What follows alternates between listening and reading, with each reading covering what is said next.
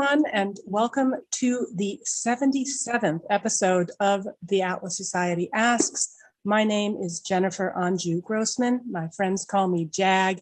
I am the CEO of the Atlas Society. We are the leading nonprofit introducing young people to the ideas of Ayn Rand in fun, creative ways like animated videos and graphic novels. Wanted to let you know that we're very grateful. This episode of the Atlas Society Ask is brought to you in part thanks to the honorary sponsorship of Larry Abrams, a longtime supporter of our work and the author of The Philosophical Practitioner. It's available for sale on Amazon, and we're going to provide the link to purchase his book in the chat below and in the description section of whatever platform you're viewing this episode. Today, we are going to talk about another book, and we're joined by its author, Professor Gad Saad. Before I introduce Dr. Saad, I wanted to let you know we will be able to take just a few questions this time. So if you have some burning questions, please do keep them short.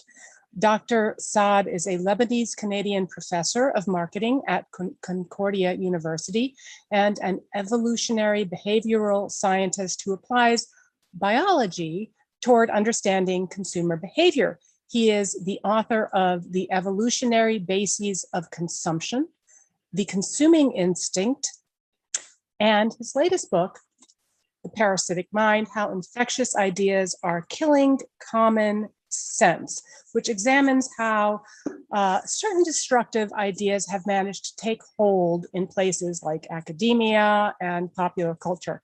He is a honey badger on social media, and we will get to explaining what that means.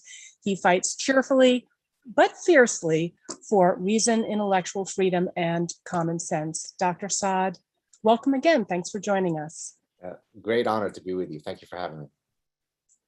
So perhaps we could start with a bit of an overview of some of the key points in your book and also some of the frameworks that you are using to explain this phenomenon. You use a neuroparasitological framework to understand idea pathogens, the thinking versus feeling dichotomy, the homeostasis of victimology. I thought that was particularly interesting, and the ostrich parasitic syndrome. So perhaps if you could just start with an introduction and your approach in this book. Right. So one of the things that evolutionary scientists do is they try to look at other animals to understand something within the human condition. And so if I want to understand toy preferences within humans, I can study toy preferences amongst our primate cousins and show that the sex specificity of their toy preferences is very similar to ours, and therefore demonstrating that there's a homology between our behavior and that of our animal cousins. And so as I was trying to come up with a framework for how brains can be parasitized, I said, well, let me go into the animal literature and study the neuroparasitology framework, which is basically the study of how parasites end up in a host's brain, altering its behavior to suit its reproductive interests. So for example, Toxoplasma gondii is a parasite that when it infects the brains of mice, the mouse loses its innate fear of cats and it becomes sexually attracted to the cat's urine, which is not a very good attraction to have if you're a mouse.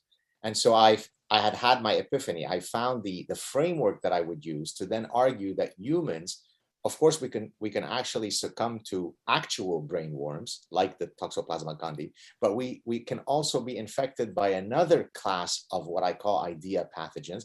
Those are dreadful parasitic ideas that, in a sense, metaphorically, is like the mouse walking up to the cat. It drives us to the abyss of infinite lunacy. It causes us to lose our ability to think rationally, not care about science-based thinking, and so on. And so that's the framework that I use. And so then in the book, I argue, well, what are examples of these idea pathogens? Where do they originate from? And then how could we inoculate our minds against such dreadful ideas? So that's the general story of the book. So let's go to some example. What are some of these infectious ideas and where did they come from? So most of them have their genesis in the last 40, 50 years in academia, typically in disciplines that are perfectly uncoupled from reality, right? It takes, as I'm sort of paraphrasing Orwell here, it takes intellectuals to come up with some of the dumbest ideas. And so a lot of these ideas were spawned on university campuses, not in engineering school, not in business school, which are wedded to reality, but in esoteric fields of the humanities and in the social sciences and so on, where people can pontificate unshackled by any concerns with whether it has any downstream effects, in reality. So what are examples of these? Cultural relativism, militant feminism, social constructivism, and maybe I'll explain some of these in a second for our viewers who may not know. Of course, the granddaddy of all idea pathogens, because it attacks the epistemology of truth, would be postmodernism, because it purports that there are no objective truths. It's silly to talk about some truth with a capital T, because we are completely shackled by subjectivity, by our personal biases. Everything is relative. So it is a perfectly anti-scientific position to take, because scientists wake up every day under the working assumption that there are natural regularities to be discovered. Now, in science, truths are provisional. What we thought was true 300 years ago may no longer be considered true today, but we do operate under the premise that there are some natural laws to be uncovered. And as an evolutionary psychologist, I do believe that there are certain invariant properties of human nature. So there are truths.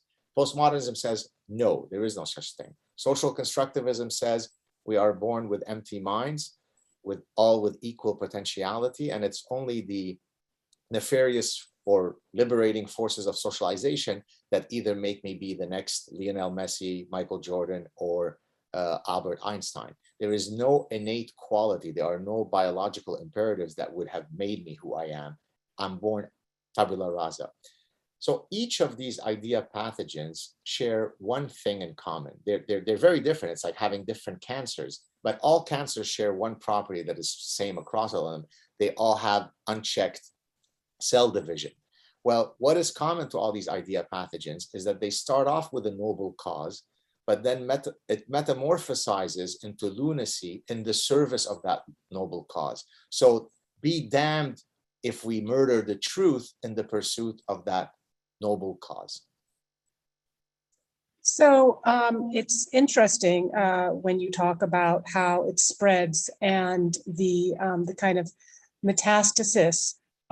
You have also talked about in your book runaway selection and the same process that drives the evolutionary emergence of such greatly exaggerated traits like, the peacock's tail. And you've said that there's a similar dynamic that is at work in driving increasingly extreme manifestations of identity politics and some of the other pathogens. So how does that work with regards to this sort of ever exaggerating manifestation? Does it have to do with the homeostasis of victimology? No, that's a separate thing which we can talk about. If you want me to address first the runaway selection. So runaway selection was proposed by a statistician, British statistician by the name of Sir Ronald Fisher, who basically argued that if you want to explain secondary characteristics that typically of males in a species, like the massive burdensome tail, peacock tail, well, how could that evolve? Because it couldn't have evolved by natural selection, because it actually reduces the likelihood of survivability of an organism that has such a burdensome tail. It makes it more difficult for you to fly. It makes you more conspicuous to predators. So by all metrics, it's not a good thing to have. Well, runaway selection is the mechanism whereby you have a correlation between those traits and female preferences for those traits. And that feedback loop then creates a runaway form of selection. Now, there's another related mechanism that might explain why these traits evolve. This is something that I also talk about in the Parasitic Mind. It's called Zahavian signaling, which basically argues that for a signal to be an honest one, it has to be costly, because otherwise all of the imitators could mimic the signal, right? The peahen has a serious problem. She has to be able to identify who are the truly superior genetic specimens and who are the imitators, the fakers. And one of the ways that you do that is you have the evolution of signals that only those who are truly fit could carry the burden of that signal. it's a neon sign saying, hey, if I have that tail and I'm still sticking around, doesn't that demonstrate to you that you should be mating with me? And so I take this, again, look how I'm trying to link animal behavior to human behavior. Humans are just one other form of animal with a big prefrontal cortex. And so what I argue is that a lot of the purity tests that you see in wokeism and with, you know, the progressivism becomes a form of ideological runaway selection, right? The purity of how progressive I am goes to completely exaggerated. It's a form of ornamentation, but ideological ornamentation. So it's in that sense that I'm drawing a comparison between the two. Okay. So I'd love to get a little bit to your story, your narrative, which you share a bit of in your book, because it's pretty dramatic and unique. And I was wondering, you know, if there's a connection between some of your early life and your own immunity to some of these pathogens. I mean, you've spent your entire career pretty much in academia, and yet you've avoided infection with these idea pathogens. Is it your disposition? Is it experiences in your childhood, or were you inoculated by, you know, particular book or a mentor? I mean, I definitely think that if I were to assign, you know, importance weights to each of those different variables or sources that you described, overwhelmingly it would be my disposition, meaning that the random combination of genes that constitute my personhood makes it that I am, you know, innately allergic and offended by BS. I'll just use the acronym. I cannot stand violations to truth. It's as if, you know, if you see someone being mugged in an alley that's crying for help, there are two types of folk: those who pretend that they didn't hear the cries and furtively move along, and those who say, wait a minute, there's a woman that seems like she needs the help, and I'm going to step in and help her. Well, I'm that one, and accept that in the alley, that which is being mugged is the truth. And so I get angry, I get honey badger, I get frustrated. That indignation is not, it's not my disposition to be acerbic. My disposition is to be, you know, an affable, funny, joking, I'm lighthearted, but I also have this flip side of my being that is very pure. And that's why I talk in chapter 1 about my purity bubble. Truth and freedom are fundamental precepts by which I live my life. That's why I get angry sometimes on social media when someone attacks my integrity, because to attack my integrity is to attack everything, is to attack my personhood. Attack me for being overweight when I used to be overweight, fair enough, but don't you dare ever attack my integrity. So I think a lot of it, so to answer your question in a long-winded way, it comes from my disposition, although one can't extricate themselves from their environment. And so I do think that having grown up in Lebanon, the reason why I share my personal history in chapter 1 is because I want people to know that I have lived through the perfect society when it comes to organizing a society along identity politic lines. Everything in Lebanon is viewed through your tribal allegiance, your identity. In the case of Lebanon, it's your religion. Who becomes president or prime minister is determined in the constitution by your religion. How many people serve in the parliament, how many seats are reserved is based on your religion. You walk inside the country with an internal ID card. In Arabic, it's called hawiyya, which basically, we don't care about your height or your eye color. We care about what is your religion that you belong to. And the Jews, we are Lebanese Jews, it wasn't even written Jew or Yahudi in Arabic. It was written Israeli, which even creates greater animus. You're an Israelite. You're not even, you lose your Lebanese identity, even though we had nothing to do with Israel. We were fully Lebanese, obviously. And so I saw what happens to a society when your neighbors with whom you were playing with your entire life suddenly want you dead because, you know, the winds have changed.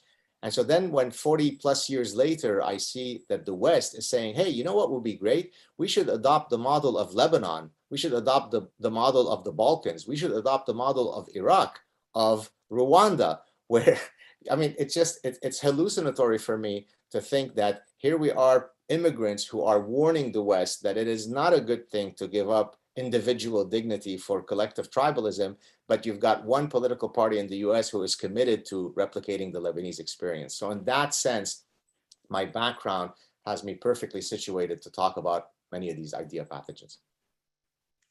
Yeah, and then coming to Canada, and then I'm assuming that you were, how long ago did you? I came when I was 11, so 45 years ago about. Okay, and then you said that these ideas kind of became pathologized and more infectious over the past 40 years. So have you seen it? Is it kind of continuing at a steady rate? Is it accelerating? Some of them are accelerating. Some of them are starting to, slow down a bit. So I can maybe discuss a few.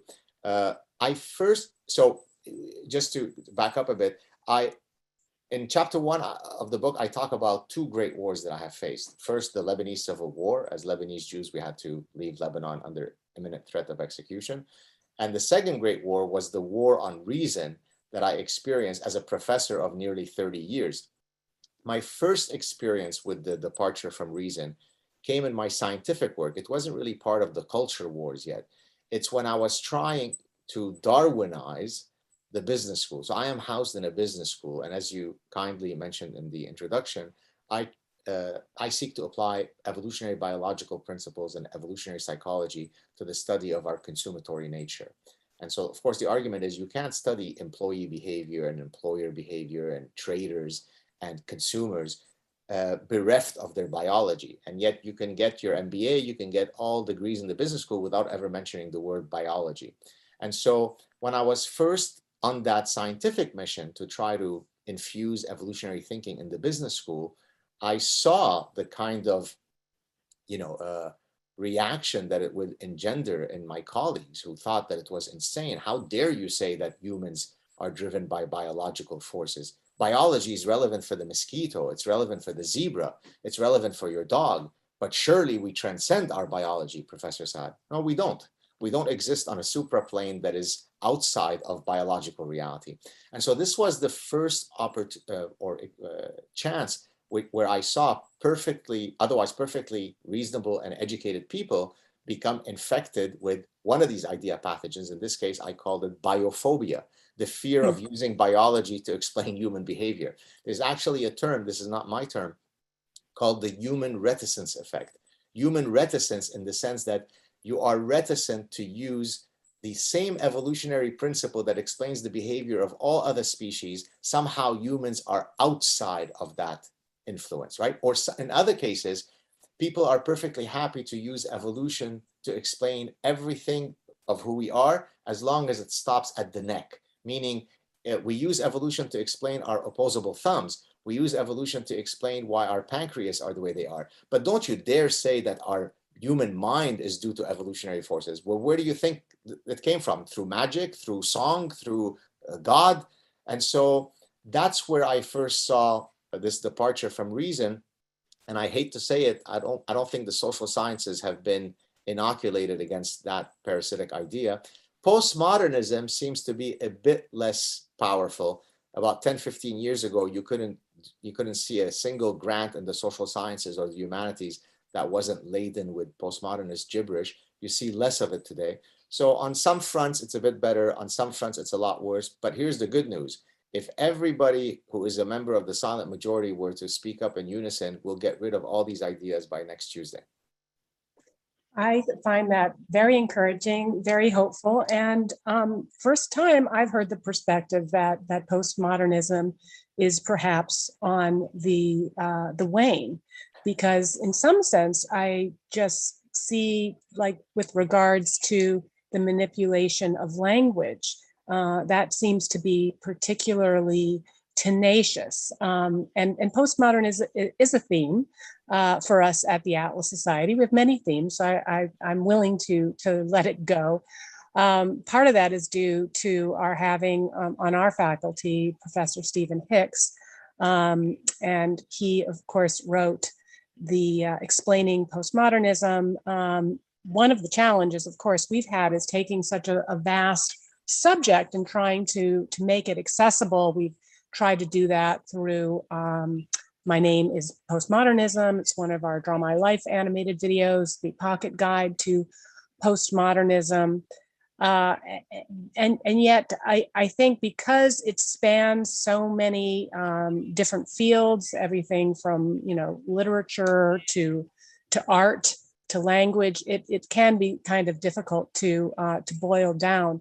In addition to the relativism and the sort of rejection of reality that that you mentioned, there also seems to be sort of a oppositional dynamic, a kind of oppressors versus oppressed, that Professor Hicks at least argues that was somehow kind of a hand-me-down from failed Marxism. But I'd be interested to see how you would boil it down beyond just the rejection of reality, and maybe what are some of the ways that it has infected both academia and our culture.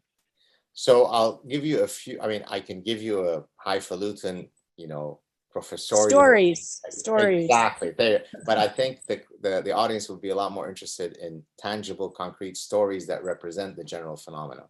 So in 2002, one of my doctoral students had defended his PhD dissertation, and so he had said, "Hey, let's go out and." So every time I take off my glasses, I realize that I can't see anything. My eyesight is deteriorating at an exponential rate. You're doing postmodern performance art. Exactly. Well said. So he had invited us, or not invited us. He said, "Let's go to dinner." I think I probably picked up the tab as his professor. I'd like to think I did, but I don't remember. So it was myself, my wife, him, the doctoral student, and his date for the evening. So prior to us going out that night, he called me up and said, "Heads up, the lady that I'm bringing tonight is a graduate student in cultural relativism, cultural anthropology, women's studies, and postmodernism." To which I won't repeat, but I said, "Oh, so the holy trinity of BS." And so he knew where this could lead. He said, let's have a nice evening. I said, "Oh, don't worry, I'm going to be on my best behavior. This is your night to celebrate." Right. Well, if he knew you at all. Exactly. So he knew that with a grain of salt. Exactly. So, but I was very nice about it. About halfway through the evening, I turned to the lady in question. I said, "Well, I hear you're a postmodernist. No objective truths, right?" No objective truths. Other than, of course, the one truth that there are no objective truths. I said, "Okay, well, do you mind if I maybe propose what I consider to be universal truths, and then you can correct me?" She said, "Yes, go for it." I said, "Okay, is it not true?" So look, I'm here, by the way, look how prophetic it is. I am about 20 years ahead of the eventual trans craze of, sometimes men get pregnant. So listen to the story. So I say, "Is it not true that within Homo sapiens, humans, only women bear children? Is that not a universal? Could we not take that to the bank?" She said, "No." I said, "So it's not true that only women bear children?" She said, "No." I said, "How can you explain?" She goes, "Well, there is some Japanese tribe of some Japanese island where within their folkloric mythological realm, it is the men who bear children. So by you restricting the conversation to the biological realm, that's how you keep us, barefoot and pregnant." So after I recovered from the mini stroke of such imbecility, I then said, "Okay, well, let me take a less dangerous and corrosive example, like only women bear children, because that's too controversial. Let's give kind of a cosmological example. Is it not true that from any vantage point on Earth, sailors have relied since time immemorial that the sun rises in the east and sets in the west?" And there she used, earlier you mentioned language and how you deconstruct language. She used a trick from the magic box of Jacques Derrida, where language creates reality. And she said, "Well, what do you mean by east and west? Those are arbitrary labels. And what do you mean by the sun? That which you call the sun, I might call dancing hyena." Exactly her words. I said, "Well, okay, well, the dancing hyena rises in the east and sets in the west. I put on dancing hyena lotion when I go to the Caribbean so I don't get dancing hyena burn." She said, "Well, I don't play those label games." So when I was sitting with a fully functioning adult who is a graduate student at a prestigious university, and we can't agree on two realities: women bear children, and there is such a thing as East and West, and there is such a thing as the sun. She wasn't an escapee from a mental institution, although studying postmodernism can lead to that. She was a she was just aping the exact position, the exact epistemological positions of a well-committed postmodernist. So imagine then if you take that framework, where does it lead you? What can you do? Can you understand mathematics better? Can you understand the human condition better? What now, in some very, very restrained cases, in art, in design, that because there are certain historical trends, you could talk about a postmodernist trend where you are putting a timestamp on a particular, aesthetic. In that case, fine, there's postmodernist art. But even there, it's completely nihilistic. So for example, in the book, I talk about invisible art. Now, this is not Gad Saad satire. There has been an exhibit at a major museum where you just walk in and you just interact with invisible art, which is very liberating, because then you could imagine the art to be whatever you want it to be. And so in the draft that I had submitted of the Parasitic Mind to my publisher, I had put satirically, well, for my next book, I'm planning on just having 2 empty pages, the top and bottom of the book, and then the rest will be empty. The reader can decide what it is. So it'll be a book that I can write very quickly. And then he writes to me, well, that book has already been written by Michael Knowles. And so if it was a book that's titled Reasons Why You Should Vote for Democrats. And then the book, of course, is empty. And so that's what you get with postmodernism. Music doesn't have to have any rhythmic cadence or any rhythmic rules. It's just random stuff that an elephant can do. Art can be anything you want it to be. You can throw urine on a wall and that becomes art because it's postmodernist and liberating. So this is what I talk about in the book, that all of these idea pathogens liberate us from the shackles of reality, and none does it better than postmodernism. It's a form of intellectual terrorism. I say that the 9/11 hijackers flew planes onto our buildings. Postmodernists are intellectual terrorists who fly building planes of BS into our edifices of reason. Well, yeah, and you've analogized the asymmetric damage that can be done by a small group of terrorists, as in the 9/11 attacks, where you've compared that with a similarly outsized impact of leftist extremists on social media. And the impact is not just in the deep platforming and the ostracism of targeted individuals, but I think even perhaps more chilling, the self-censorship and the silence of those who are intimidated from speaking out at all. They fear the immediate consequences, but haven't perhaps fully accounted for the longer term consequences if we allow these trends to continue. So you said something earlier on in the interview about, this would all be over if the silent majority would be more vocal. How do you motivate people to speak up? Because I know people write to you and they say, please don't use my name and thank you for what you're doing, but they're not willing to do it themselves. So before I answer that question, which is a very important question, because you really want to diagnose the problem, but you want to offer people a solution to the problem, right? So I was very cognizant of that fact. I don't want to just be the guy who diagnoses what's ailing us. You've got to, you can't go to your physician and he or she says, here is your disease, good luck, right? You need to have some so I'll answer that in a second, but just to speak to your earlier point in the lead up to that question about self-censorship and so on. Look, last week, I'd like to share another, again, anecdotes are very powerful ways to convey important points. So I shared a story that I thought was actually one that would have the perfectly opposite response to what it ended up having. My wife and I were at a cafe that we go to every day. We go for a long walk. It's an hour walk back to the cafe and back to our house. We have a coffee and we come back. We just got an hour of exercise. And at the cafe, when she went up to order the coffee, there was a server with whom she had a very nice interaction, who potentially appeared to be transgendered. And as she was communicating with that individual, who was a new barista who was having a hard time with the machine, she turned to the colleague to say, she wanted to say, he'll get the hang of it. But then she restrained herself because she didn't know if she should say he'll get the hang of it or they'll get the hang of it. But if she says they, she then told me she would be concerned But what if he does identify as male? So then I wrote a tweet where I said, she was frozen in fear. Now, frozen in fear doesn't mean she was literally frozen in fear the way we would have been when we were running from execution in Lebanon. It's a euphemism for she was frozen in that she didn't want to hurt this person's feelings. It was a testament to how dignified and kind and sensitive she is. And then I just mentioned that these kinds of linguistic barriers between us create a chilling on natural dynamics. There was nothing controversial in what I said. It was meant to demonstrate how laudable my wife's behavior was. There was nothing controversial, as I just explained. Mm-hmm.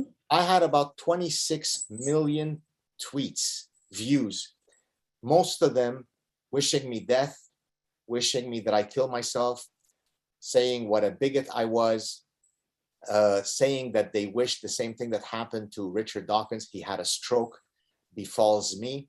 So imagine the darkness of one's heart that me posting such a completely innocuous tweet that, if anything, is demonstrating that we are allies in our sensitivity, turns to be, and Valerie Bertinelli, the child actress from the 1970s, then brings her pronoun Taliban brigade against me. And it goes on and on. Now, in my case, as we mentioned earlier, I am lucky to have the predisposition that you do that to me. I only double down. Now I do more stuff. I tweet more stuff that gets, and then they literally lose their heads because they don't have the ability, because usually if they did that, you either commit suicide or you close your Twitter account or you go into hiding. And so I mocked them by hiding under my table. I was so afraid of the pronoun Taliban that I hid in fear under my table. And I argued that nothing that happened to me in Lebanon was nearly as scary as the pronoun Taliban. But imagine most people who don't necessarily have that spine or that fortitude. They're going to succumb to the pressure. That's a grotesque way to organize society. We shouldn't be tolerating this kind of nonsense. Okay, so having said that, how do we fight against it? There are many ways to do so. The number one way, although we could discuss several that I talk about in chapter 8 of the book, is what I refer to a battle cry of activating your inner honey badger. And the reason why I say that is because of all animals, arguably none is as fierce and ferocious as the honey badger. It is the size of a small dog, and yet it could withstand the attack of 6 adult lions. I say 6 because there's a clip on YouTube where one honey badger is keeping 6 lions at bay. How does it do it? It is just outrageously intimidating. It walks as though it's 100 feet tall. And so I actually released a clip a few days ago where I'm recounting the story of another honey badger. The honey badger, in this case, was in the death grip of a python. When you are in the death grip, you almost have 0 chance of getting out. So you're almost guaranteed to die.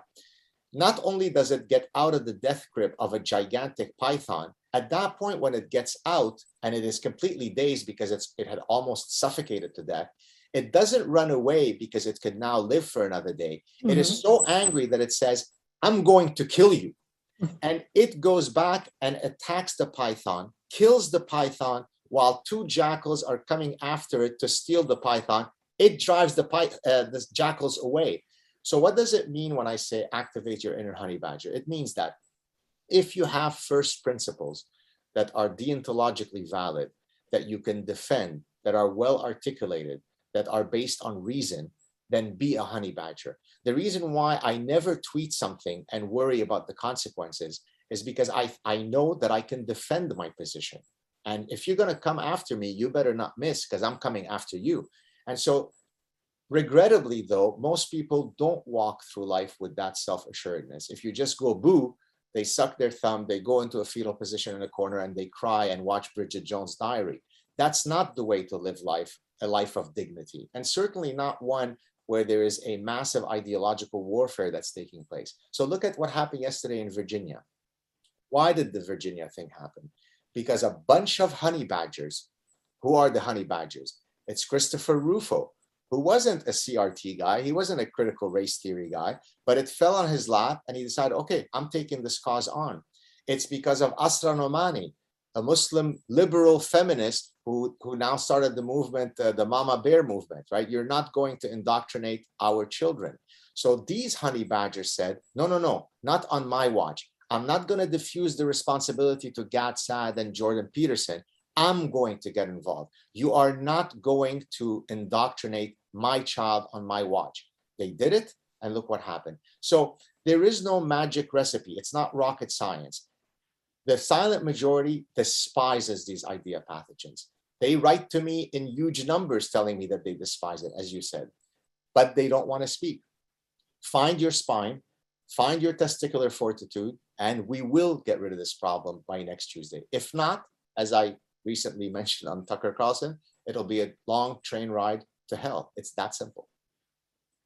Well, speaking of the Virginia race, last week, as part of the denouement leading up to the election, there were operatives, you can call them log cabin, Republicans or what have you, the Lincoln Project, excuse me, Republicans, but clearly, they've identified the people in the photo, many of whom had social media tags affiliating them with the McAuliffe campaign.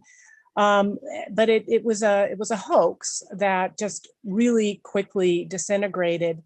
A bunch of people in Charlottesville dressing up and trying to impersonate Trump supporters or white nationalists with tiki torches.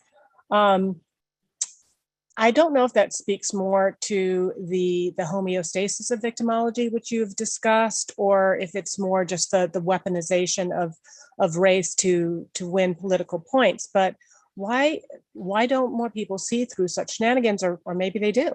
Yeah, well, so let me mention what homeostasis of victimology is, because I think it's a very, if I may say, powerful mechanism to explain this orgiastic need to compete along victimology scores. Homeostasis is basically a form of equilibrium. So our bodies are made up of many homeostatic systems, right? If my blood sugar goes below a certain threshold, it sends a signal to my brain that says, find food, go eat. And then that recalibrates homeostatically my blood sugar level. The thermostat in a hotel room is a homeostatic system. I set it at 69 degrees. If it gets too hot or too warm, the thermostat takes corrective actions accordingly. So what do I mean when I say homeostasis of victimology? So progressives want to set the threshold of the collective victimology score of the United States to be at a certain point. We are a racist, Islamophobic, transphobic, bigoted, misogynistic, patriarchal, evil society, right? And therefore, that threshold has to be maintained. If we can't find instantiations that support that homeostatic threshold, then we will redefine what it means to be a victim so that we can recalibrate to that threshold. So it's in that sense, it's homeostatic.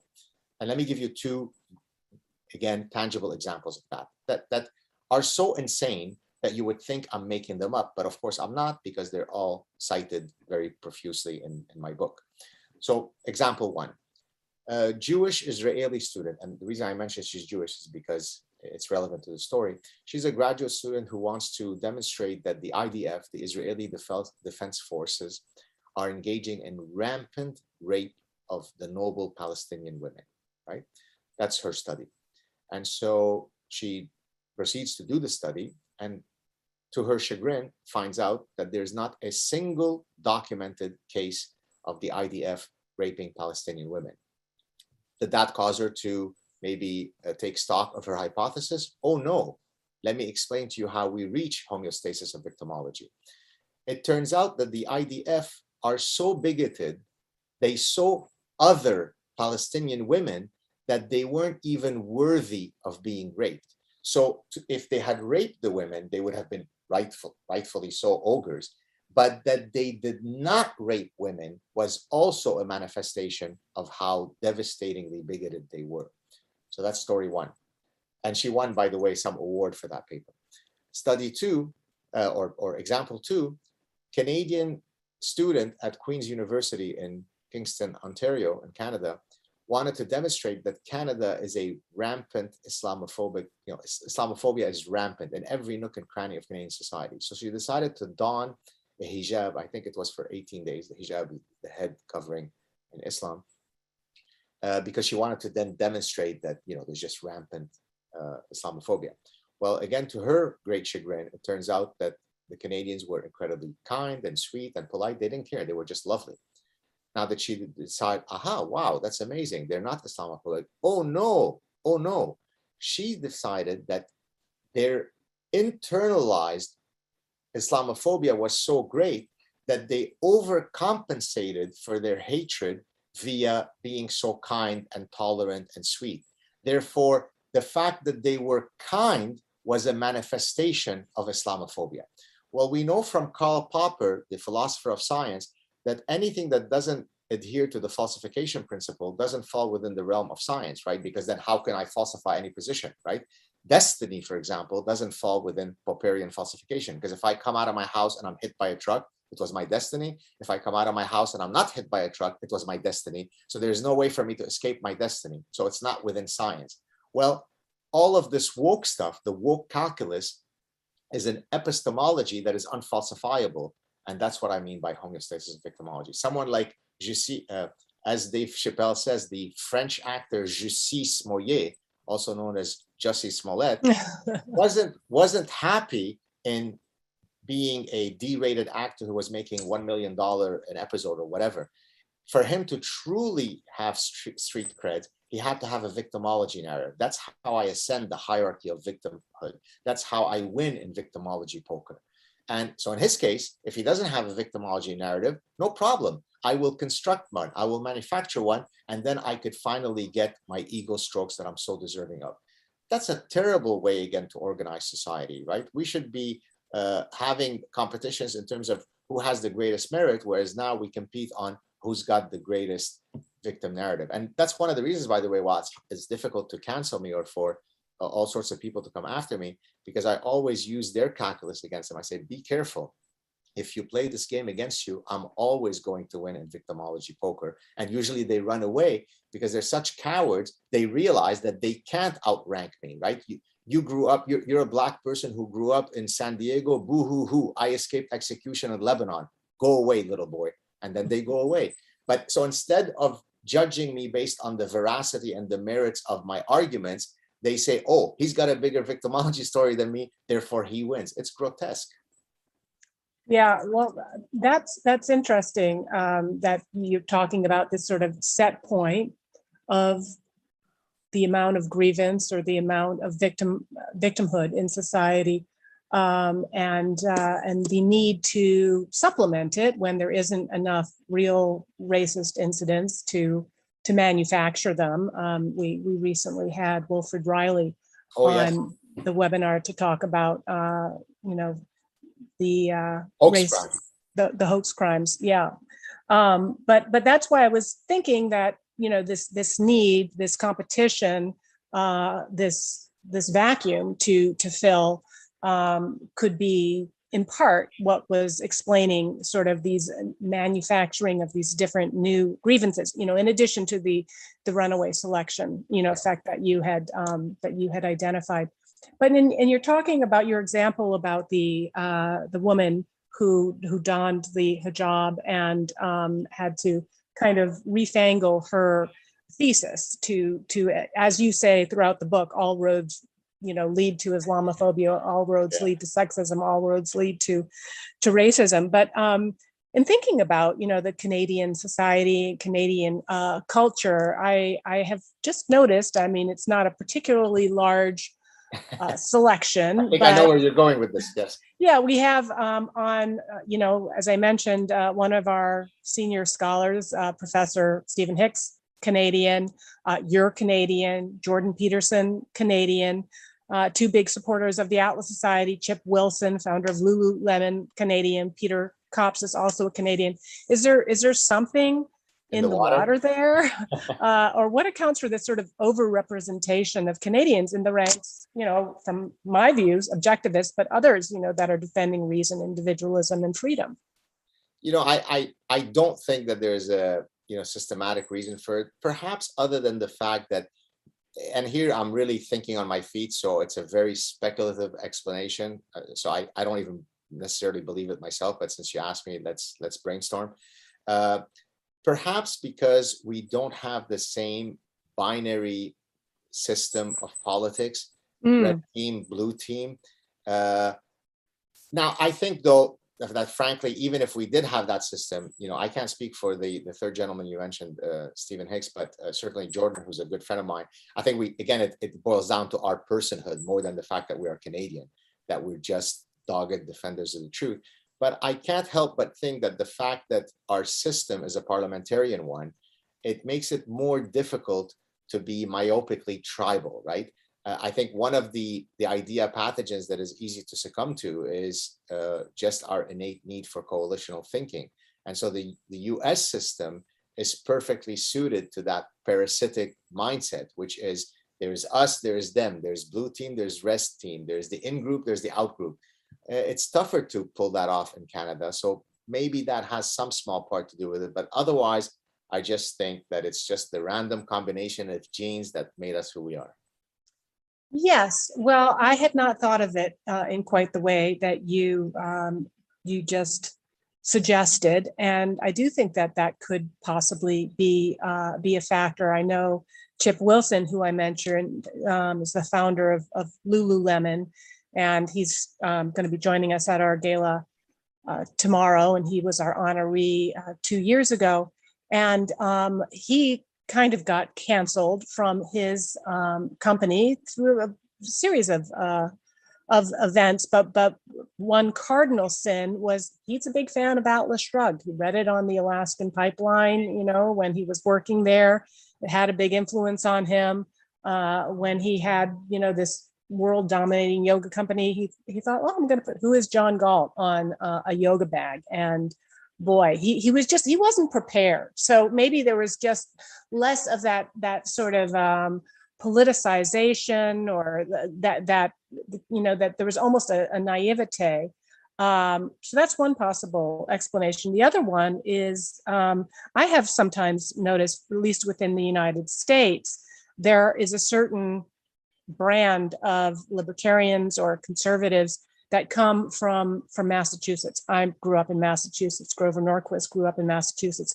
It's one of the bluest, most liberal states in the country. And I don't know, perhaps there's something about the pressure of being able to withstand being in the minority, withstand criticism, that just like diamonds created, out of coal under pressure.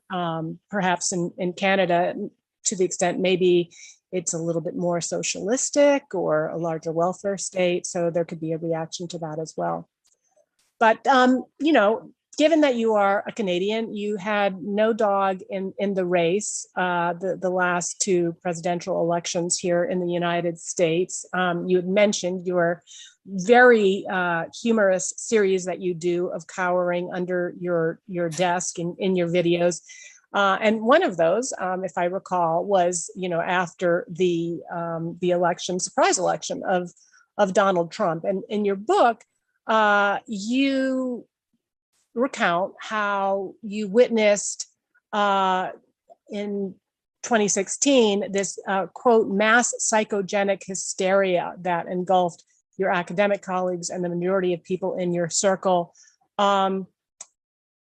We just had a conversation about this on Clubhouse yesterday. Rob Trasinski, also a senior fellow at the Atlas Society, saying, well, it's a reaction to his style, to his language. I think it's maybe something a little bit more, but you talk about this in the book, and you talk about peripheral processing. And so maybe just whether as an outsider or as, given your discipline with consumer behavior, maybe you can describe why this was just unlike anything, just a complete, cataclysmic meltdown for so many people. Sure. So several things to say. Thank you for asking this question, because it's going to cover a lot of, I think, important points. So when you mentioned peripheral versus central cues, this is something that is studied in psychology of persuasion. A peripheral cue would be, Jennifer Lopez says I should buy this perfume. it's not really relevant to the perfume. It doesn't talk about the chemical properties, but just the fact that there's this peripheral cue, a beautiful celebrity endorser who says, buy this perfume, I'll buy it. A central cue would be, here are the 17 reasons why you should invest in my mutual fund. It engages your cognitive machinery, right? Peripheral typically deals with your affective system. And so in chapter 2, I talk about thinking versus feeling.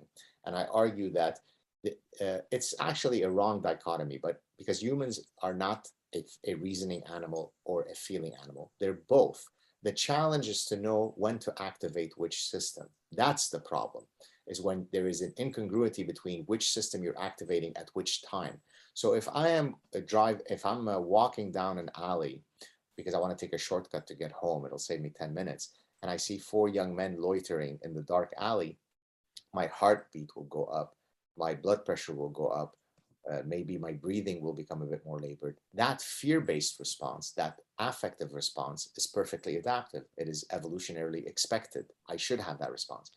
If I am trying to do well on a calculus exam and I have a fear-based response, it's probably not going to lead me to the right places.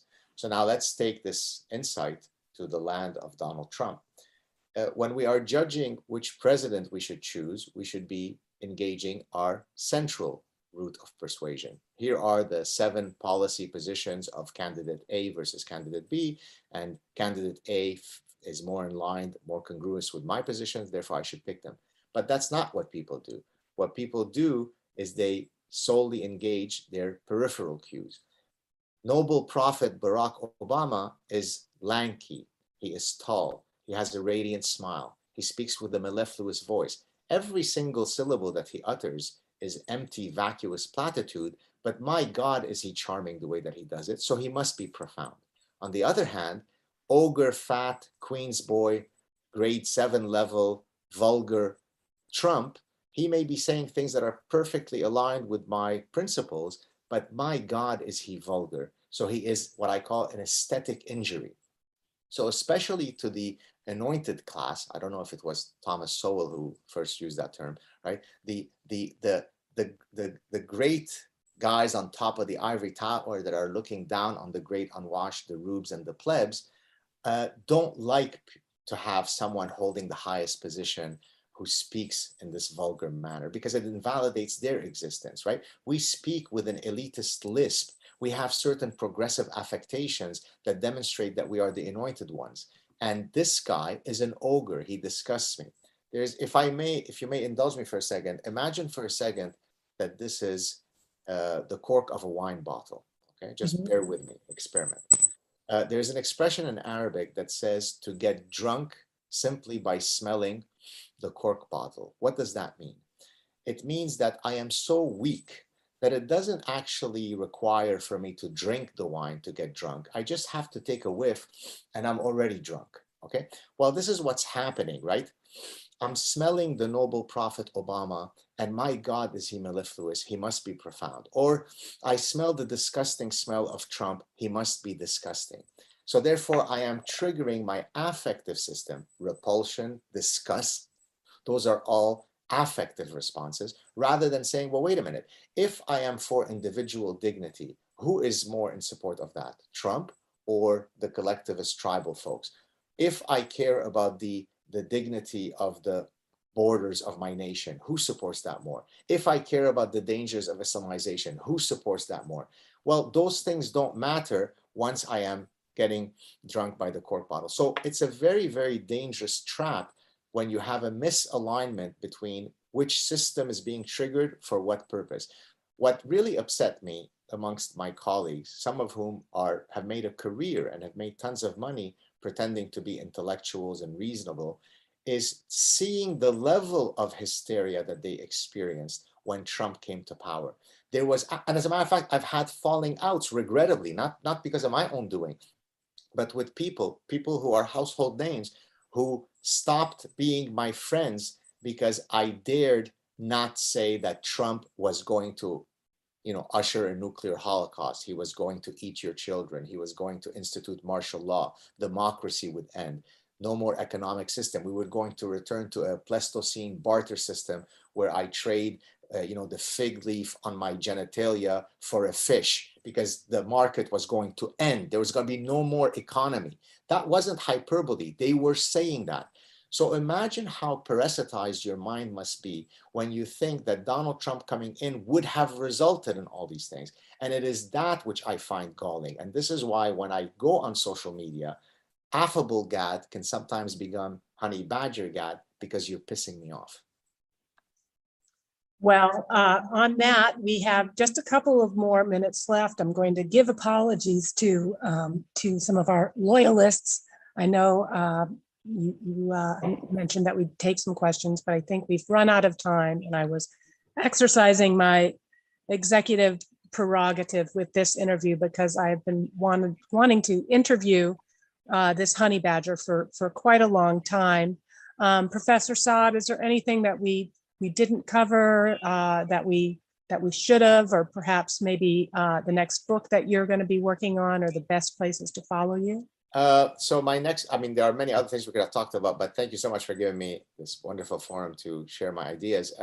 The next book that I'm working on is quite different. So if Parasitic Mind is about these negative mindsets that cause us to walk slowly to the abyss of infinite lunacy, the next one is more positive. It's what are some mindsets that we can adopt and some decisions that we can make that at least can increase our chances of living happy, content, and fulfilled lives.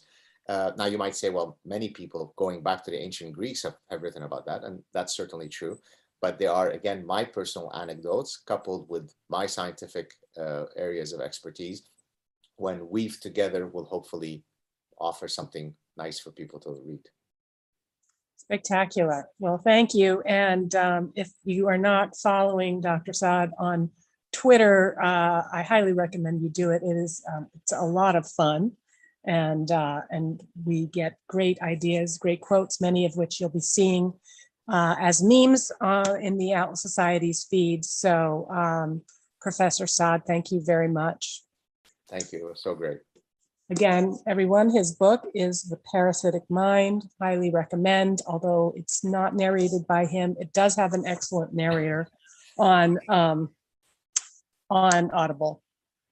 Joe Rogan and I disagree on that. So, so thank you everyone for joining us. Remember, the Atlas Society is a nonprofit. If you like content like this, if you like the work that we do in terms of connecting with young people and providing content to them that is accessible and that's entertaining, please consider making a tax-deductible donation to the Atlas Society. I mentioned Professor Stephen Hicks earlier in the interview.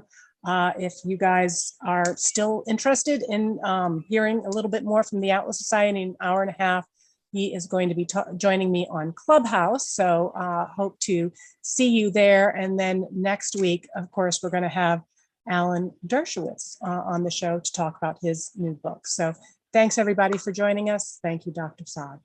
Thank you so much. Cheers. Bye.